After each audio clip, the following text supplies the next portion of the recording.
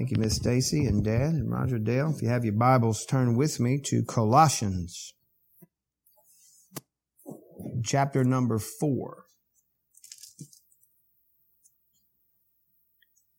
Now we're going to dig into this last chapter of Paul's epistle to the Colossians. We looked a little bit at verse 1 last time.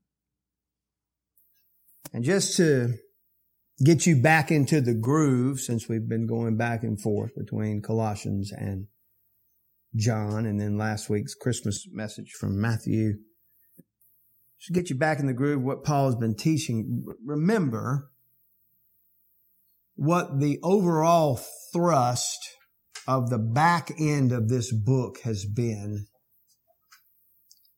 That the new man in Christ is different.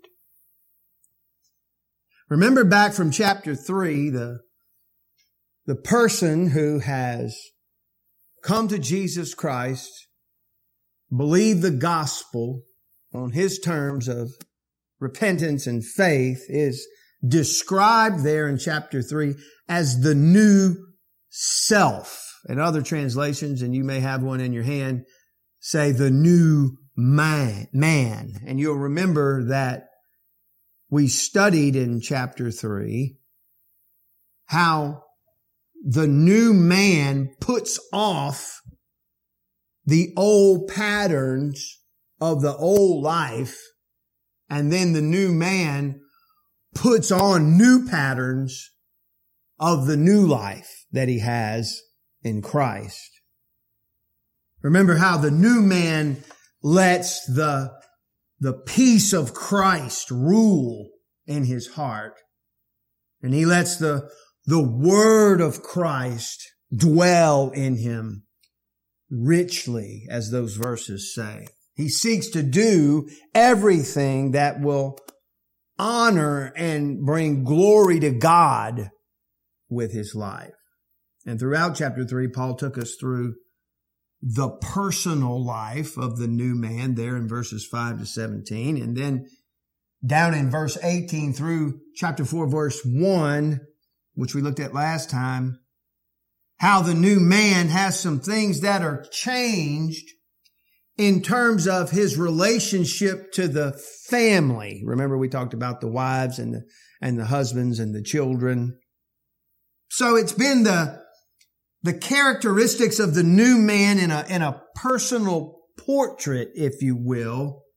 And then the new man in relation to his family. And now, as we come to chapter 4, starting in verse 2, the third thing that we're going to study about the new man is the relationship that he has with people that are outside the family. And I'm speaking of the family of God. In fact, the object here is going to be our relationship toward unbelieving people. Notice verse 5. And you'll get the flavor here in these next couple of verses here in the last chapter. Verse 5 of chapter 4. Conduct yourselves with wisdom toward outsiders. That means outside the adopted by grace family of God. Because you know, well as I do, that the watching world outside of Christ is watching us, looking at us. They're evaluating Christianity itself on the basis of what they hear from the supposed new man, what they see in his actions. That's the thrust here. Look at the end of verse 5. He says, making the most of the opportunity. And then in verse 6, he says, let your speech always be with grace, as though seasoned with salt, so that you will know how you should respond to each person. That's to everybody in your Monday to Saturday life. And so the focus here is gonna really zero in on how we speak. He's gonna demonstrate that the new man needs to have a new mouth. Now, as I hear some hymns. Automatically, we know as Christians, we all have struggles and problems in this area, right? As Vodi Vakum says, if you can't say amen, you ought to say ouch. That starts with me. Jesus said, out of the abundance of the heart, the mouth speaks. So in a general sense, if you have a renewed heart, you should have a renewed mouth. And I can tell you, now listen to me, in a very general sense, when I think back to some of the kinds of conversations that I used to have before I was saved as a teen and on up through my late 20s as an adult, I can honestly stand here today and report to you that I never have those conversations now. Never. Oh, if we had any of them recorded, you wouldn't even want me to be your preacher, even though you knew I was saved. For sure, we all struggle with our tongues as Christians in our struggle with the flesh. We read about that this morning. But in a general sense, there should be, after we come to Christ, some major changes that happen in our speech. Paul knows this, and that's why he says so much about it in his writings. For example, in Ephesians 4, he's there again talking about the same subject with the same language. He's talking about putting on the new man. Remember all the parallels there are between Colossians and Ephesians. We've shown those a couple of times throughout the study of this book. But look there in verse 25 of chapter 4 of Ephesians. Therefore, laying aside falsehood, speak truth, each one of you, to his neighbor. And then down in verse 29, he says, let no unwholesome word proceed from your mouth, but only such a word as is good for edification according to the need of the moment. I love that phrase. So that it will give grace to those who hear. Now, we all know it isn't easy to control the mouth. And that's why there's so much emphasis on it in the Bible. For sure, we can say this, that the tongue is both the best and the worst of us. I think we can all agree on that. Just for a minute, just to pinpoint that, let's think back to James 3, starting in verse 3. Remember, we studied this. Now, if we put the bits in the horses' mouths so that they will obey us, we direct their whole body as well. Verse 4, look at the ships also. Though they are so great and are driven by strong winds and still directed by a very small rudder, wherever the inclination of the pilot desires. So he's emphasizing the fact that a very small thing can have a very large effect, right? And then verse 5, even so, the tongue is a small part of the body, and yet it boasts of great things. See how great a forest is set aflame by such a small fire. Verse 6, and the tongue is a fire, the very world of iniquity. The tongue is set among our members as that which defiles the entire body and sets on fire the course of our life and is set on fire by hell. Now, how could that language be any stronger? Huh? You think he's trying to get his point across? He goes on to talk about taming animals. Think about all the animals we can tame. A lion. You tame a tiger. You go to SeaWorld and see them tame killer whales, which is fascinating to me. Verse 8. But no one can tame the tongue. It is a restless evil and full of deadly poison. With it we bless our Lord and Father, and with it we curse men who have been made in the likeness of God. From the same mouth come both blessing and cursing. My brethren, these things ought not to be this way. Does a fountain send out from the same opening both fresh and bitter water? Can a fig tree, my brethren, produce olives, or a vine produce figs? Nor can salt water produce fresh. In other words, James is simply pointing out the power of the tongue, the damage that the tongue does, and the inconsistency of the tongue.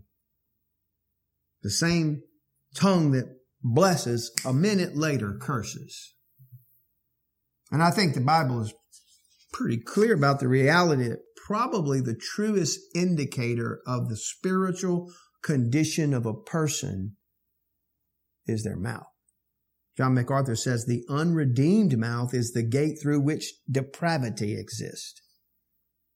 What was the first thing Isaiah said? When he saw the Lord in Isaiah 6, high and lifted up, and the train of his robe filled the temple with glory, he said, "Woe is me, for I am undone. I am a man of unclean," what? "Lips, and I live amongst a people of unclean lips." That's the first thing he said. Now, I have a list, and it's not exhaustive. But just to give you quickly a biblical description of the unredeemed mouth. I have a list of Bible verses with short explanations for each that I could give you. With each one of these I'm going to give you, but for time's sake, I'm just going to shoot them at you like a machine gun rapid fire. If you want these verses, you can get them from me later. All these come from the Bible. And that was metaphorical, of course, with the machine gun. The unredeemed mouth speaks evil, lust, deceit, curses, lies, oppressions, twist, and perverts. Speaks destruction, vanity, flattery, foolishness, madness, babbles, idly speaks, and every one of those idle words people will have to give an account for. Speaks boastfully, evil plots, false doctrine, hatred, swearing, filthy communication, and gossip. Each one of those comes from a Bible verse attached to it. I'm just trying to save some time here. Give them rapid fire to you. You get the picture, right? And guess what? That's not an exhaustive list. Okay? What's my point? My point is the Bible has a tremendous volume of information to say about an unconverted mouth. And none of those things should be true of a Christian mouth. Now let me flip it and give you the same kind of list that describes a redeemed mouth. And again, this is not an exhaustive list. Each of these has a Bible verse attached to it. I'm just wanting to get through this to make my point, but this is straight Bible. A redeemed mouth confesses sin, speaks that which is edifying, confesses Christ as Lord, speaks truth, speaks what is good, speaks God's law. Our mouths praise God, teach truth, bless others, speaks the things of God, speaks wisdom, speaks kindness. Our mouths speak the things that bring about peace. And so I could go on and on. But there kind of you have a whole theology of the mouth from both sides. And what a difference there is between those two sides, right? So all of that lays the foundation for our text.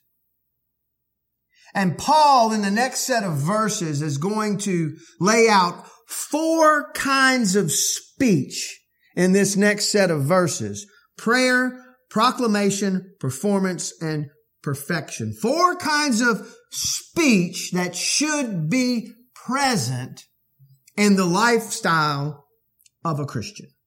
And we're only going to deal with the first one today, prayer. So look at Colossians 4:2. Devote yourselves to prayer, keeping alert in it with an attitude of thanksgiving. Now, as you know, we take prayer very seriously here at Providence Baptist Church. I've preached about it. We've talked about it. And we are extremely committed to having it happen here corporately every single Wednesday night. Prayer really is the most important speech that your mouth will ever utter in your life. Prayer is the most important conversation that you will ever hold in your life. It's really the most important expression of the new life. There is no more important, divinely appointed weapon against the wiles of the adversary and the rest of the fallen angels than prayer. It's your greatest weapon. Prayer is the vehicle for the confession of sin, which we should all do daily.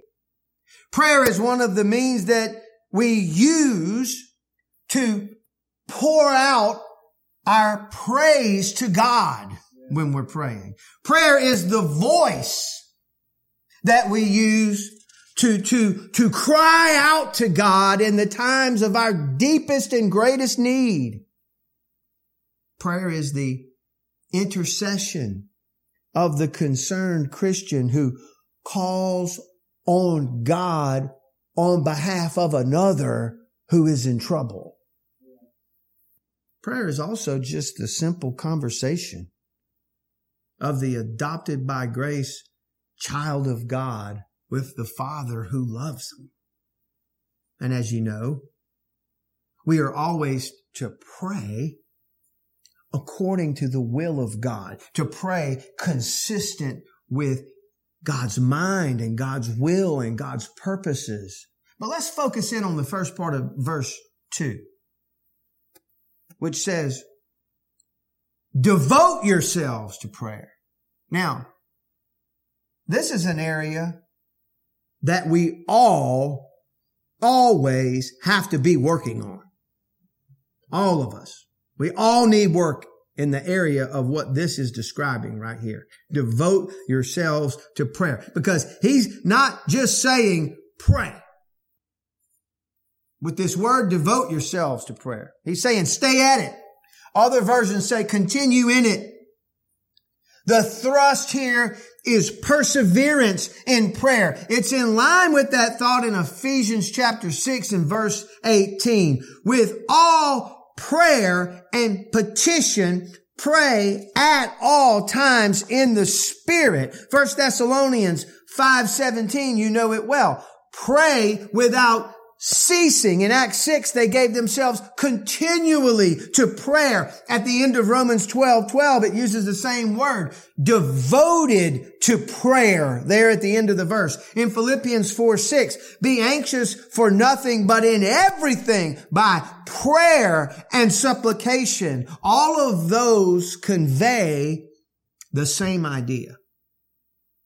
Now, you can't go around constantly praying every single minute of every single day because you got things to do.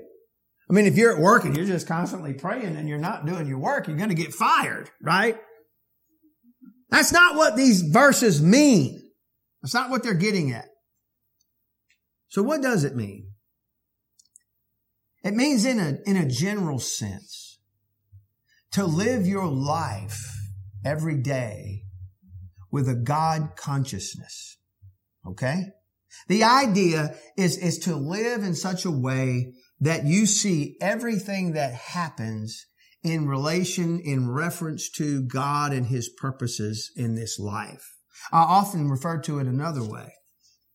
Living out your life every day with eternal perspective and keeping that as much as you can in your thinking, in your mindset while you're doing whatever you're doing. And that's the broad view, but it works itself out specifically when it comes to the subject of prayer this way.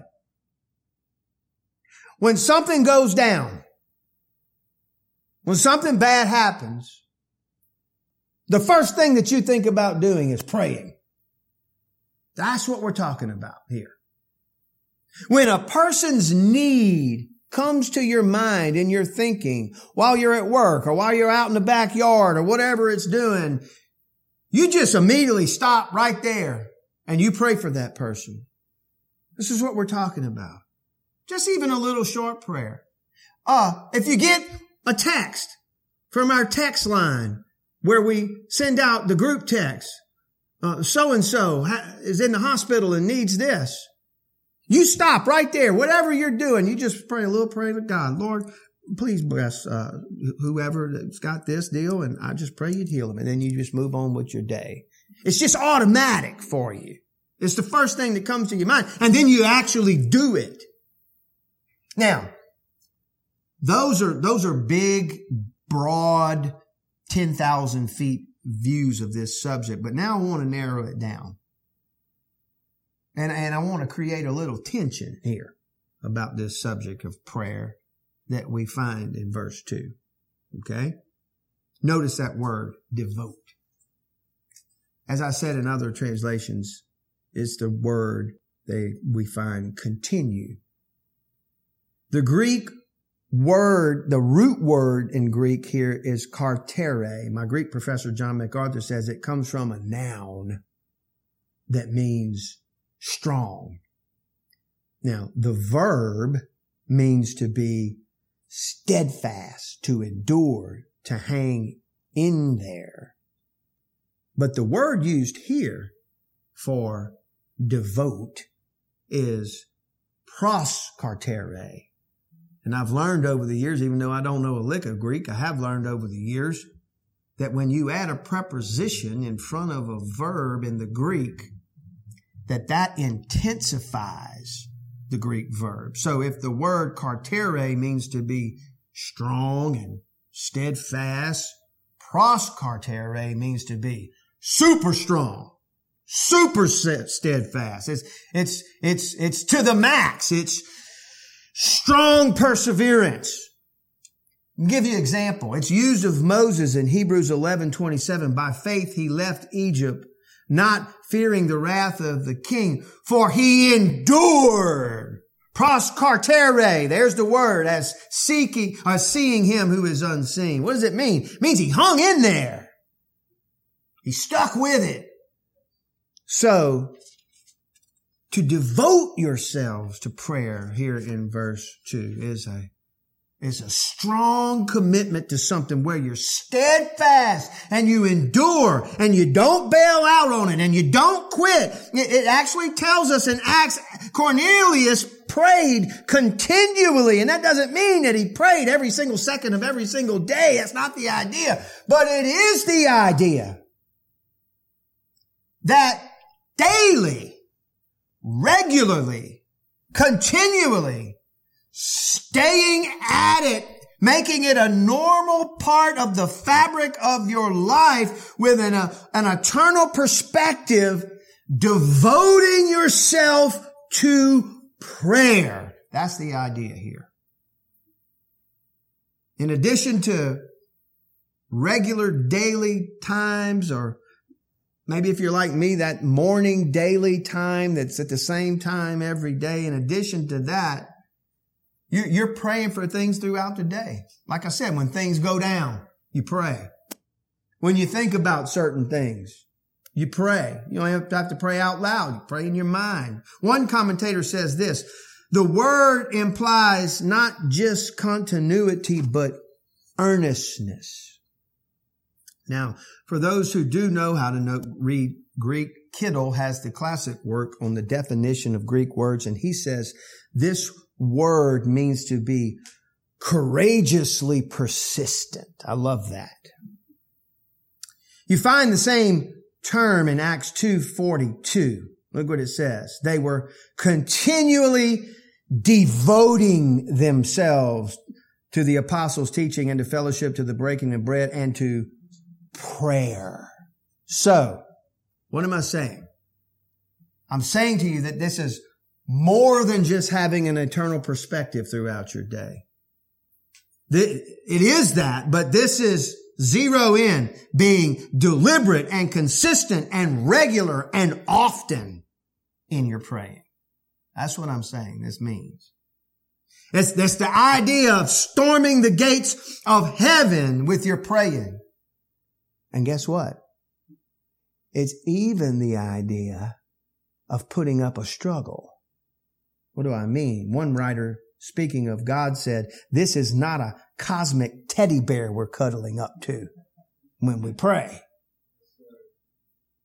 If you're familiar with C.S. Lewis's Chronicles of Narnia, one of the children, and one of my favorite lines, and I have many favorite lines in that classic, speaking of Aslan, he's not a tame lion. I love that.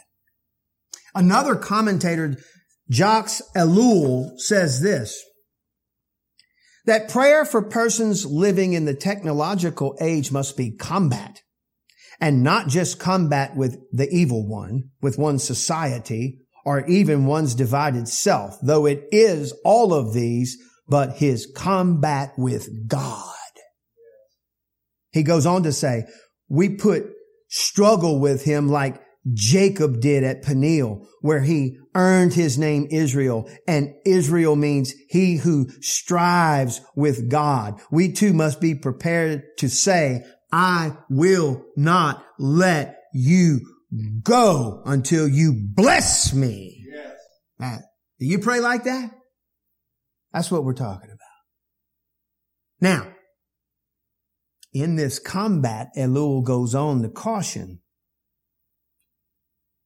We pray like that, we must be ready to bear the consequences. Jacob's thigh, he says, was put out of joint and he went away lame. Whoever wrestles with God in prayer puts his whole life at stake, he writes. Now we're going deep. And all he's simply saying in these quotes is true prayer, when it gets down deep, is a matter of struggling and grappling with God. We have hard things that happen in our lives. All of us do. And prayer is a matter of proving to God the deepest concern of your heart as you struggle in prayer and strive in prayer with God. Yes, it's having a God consciousness. Yes, it's having eternal perspective, as I said earlier. But in those realities, it goes much deeper than that. It's pouring out to God what you believe is that what would most honor Him. It's praying, struggling with God for those lost relatives.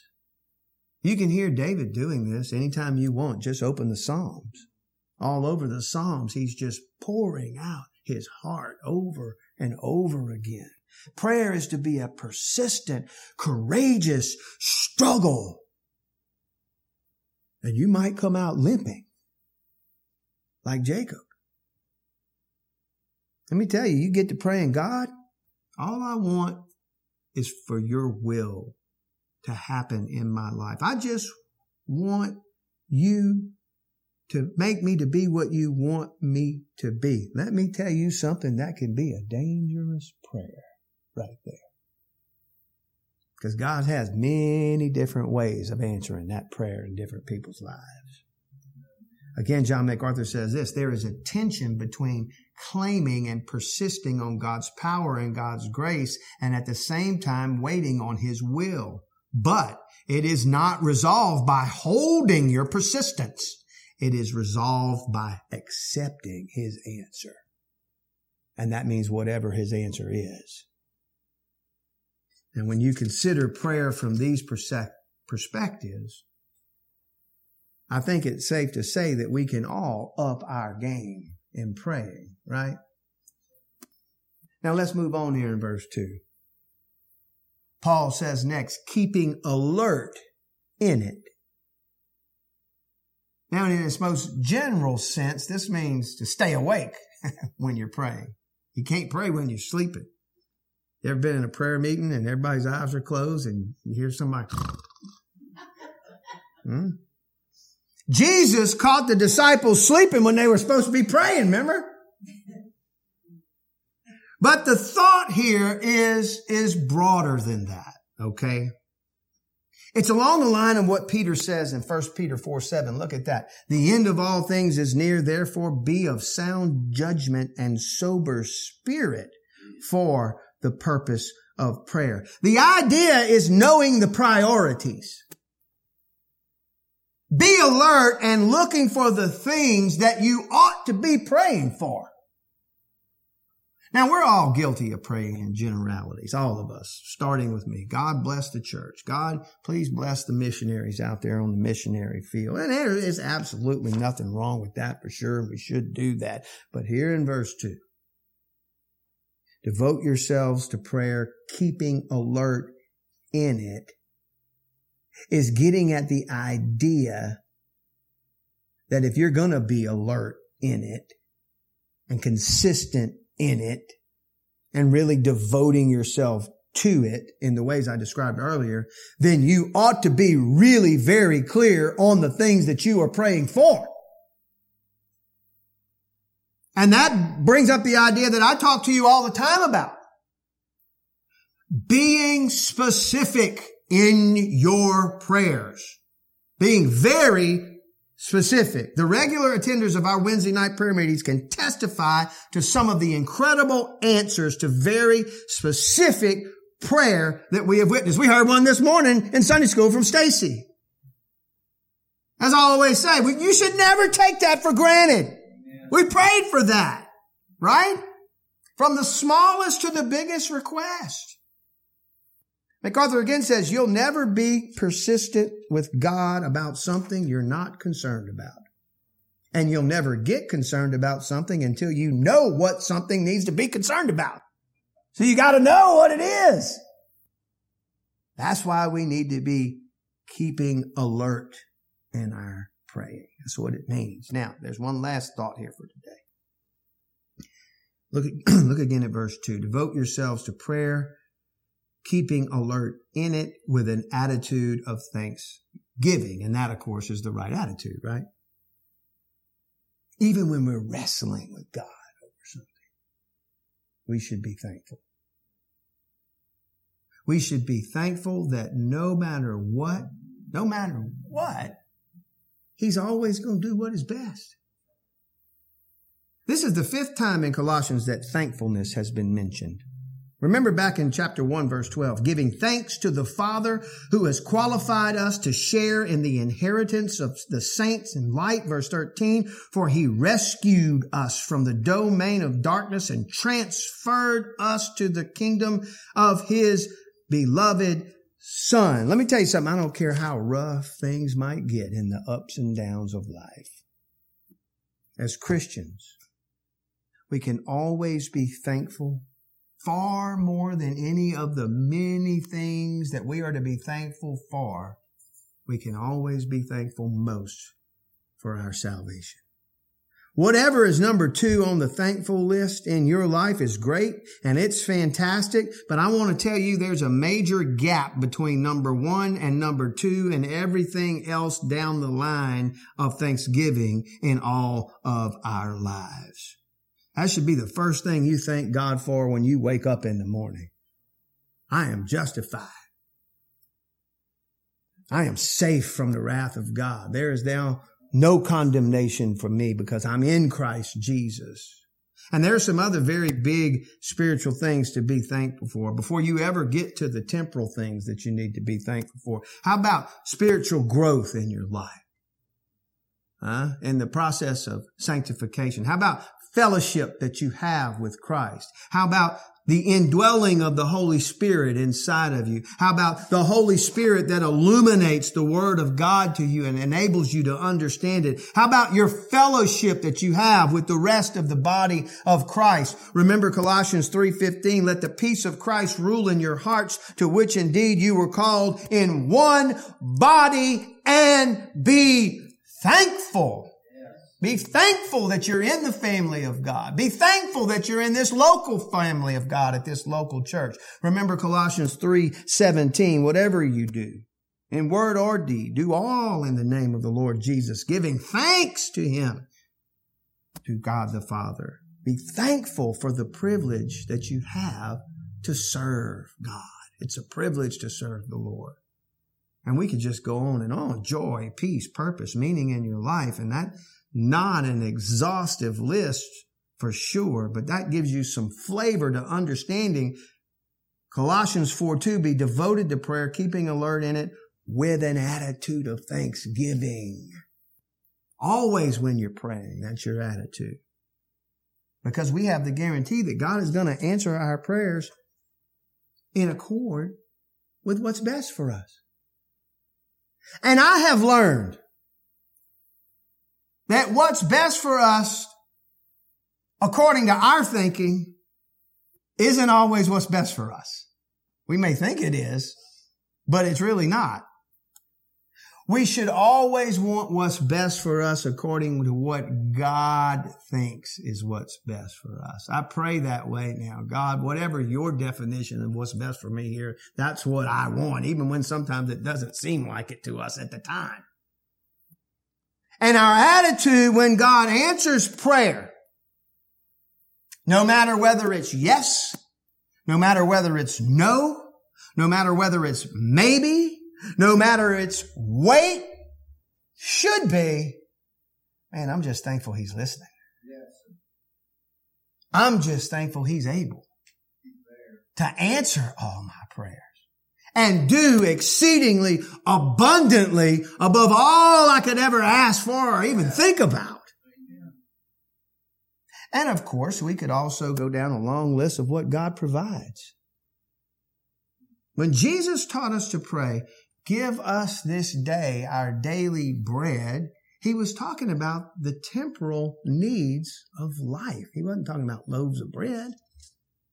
And for all of us in this room, every day, He is providing for us far above all our needs. The list in the temporal physical realm is really long when you just sit and think about it. I was thinking about this this morning in the shower at my hot water.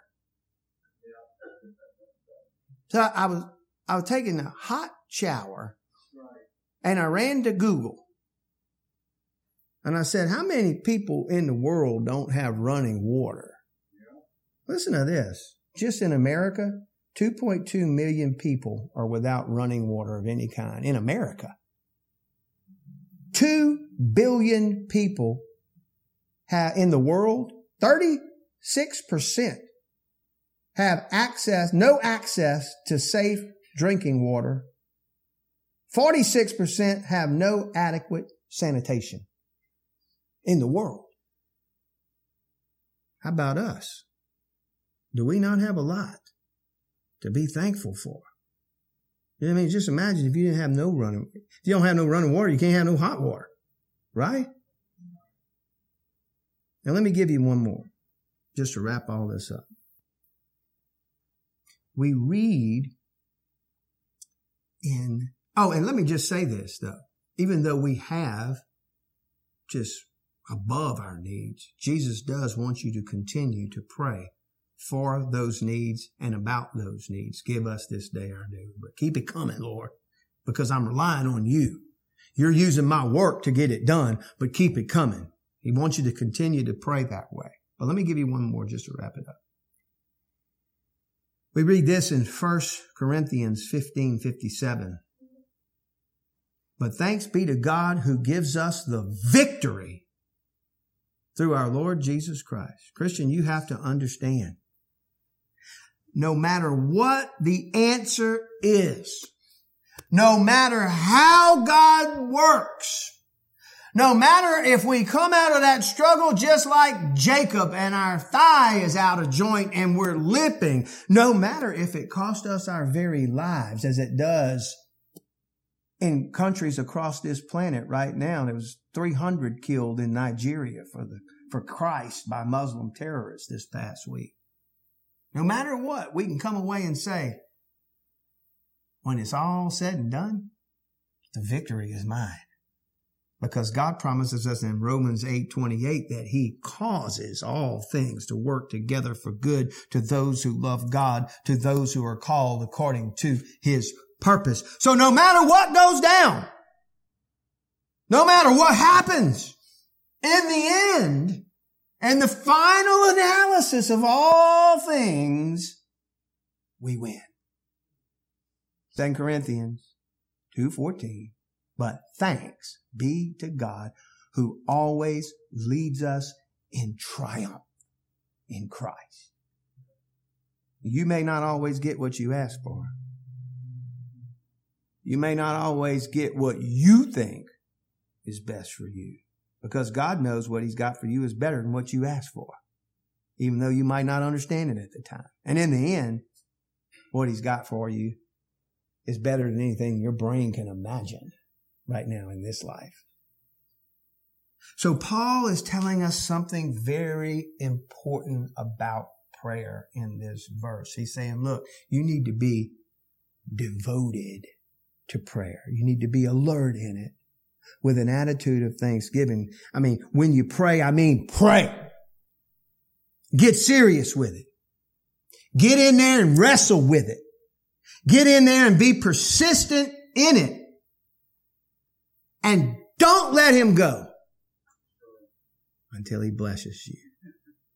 Even if that doesn't happen until you die. Let's pray.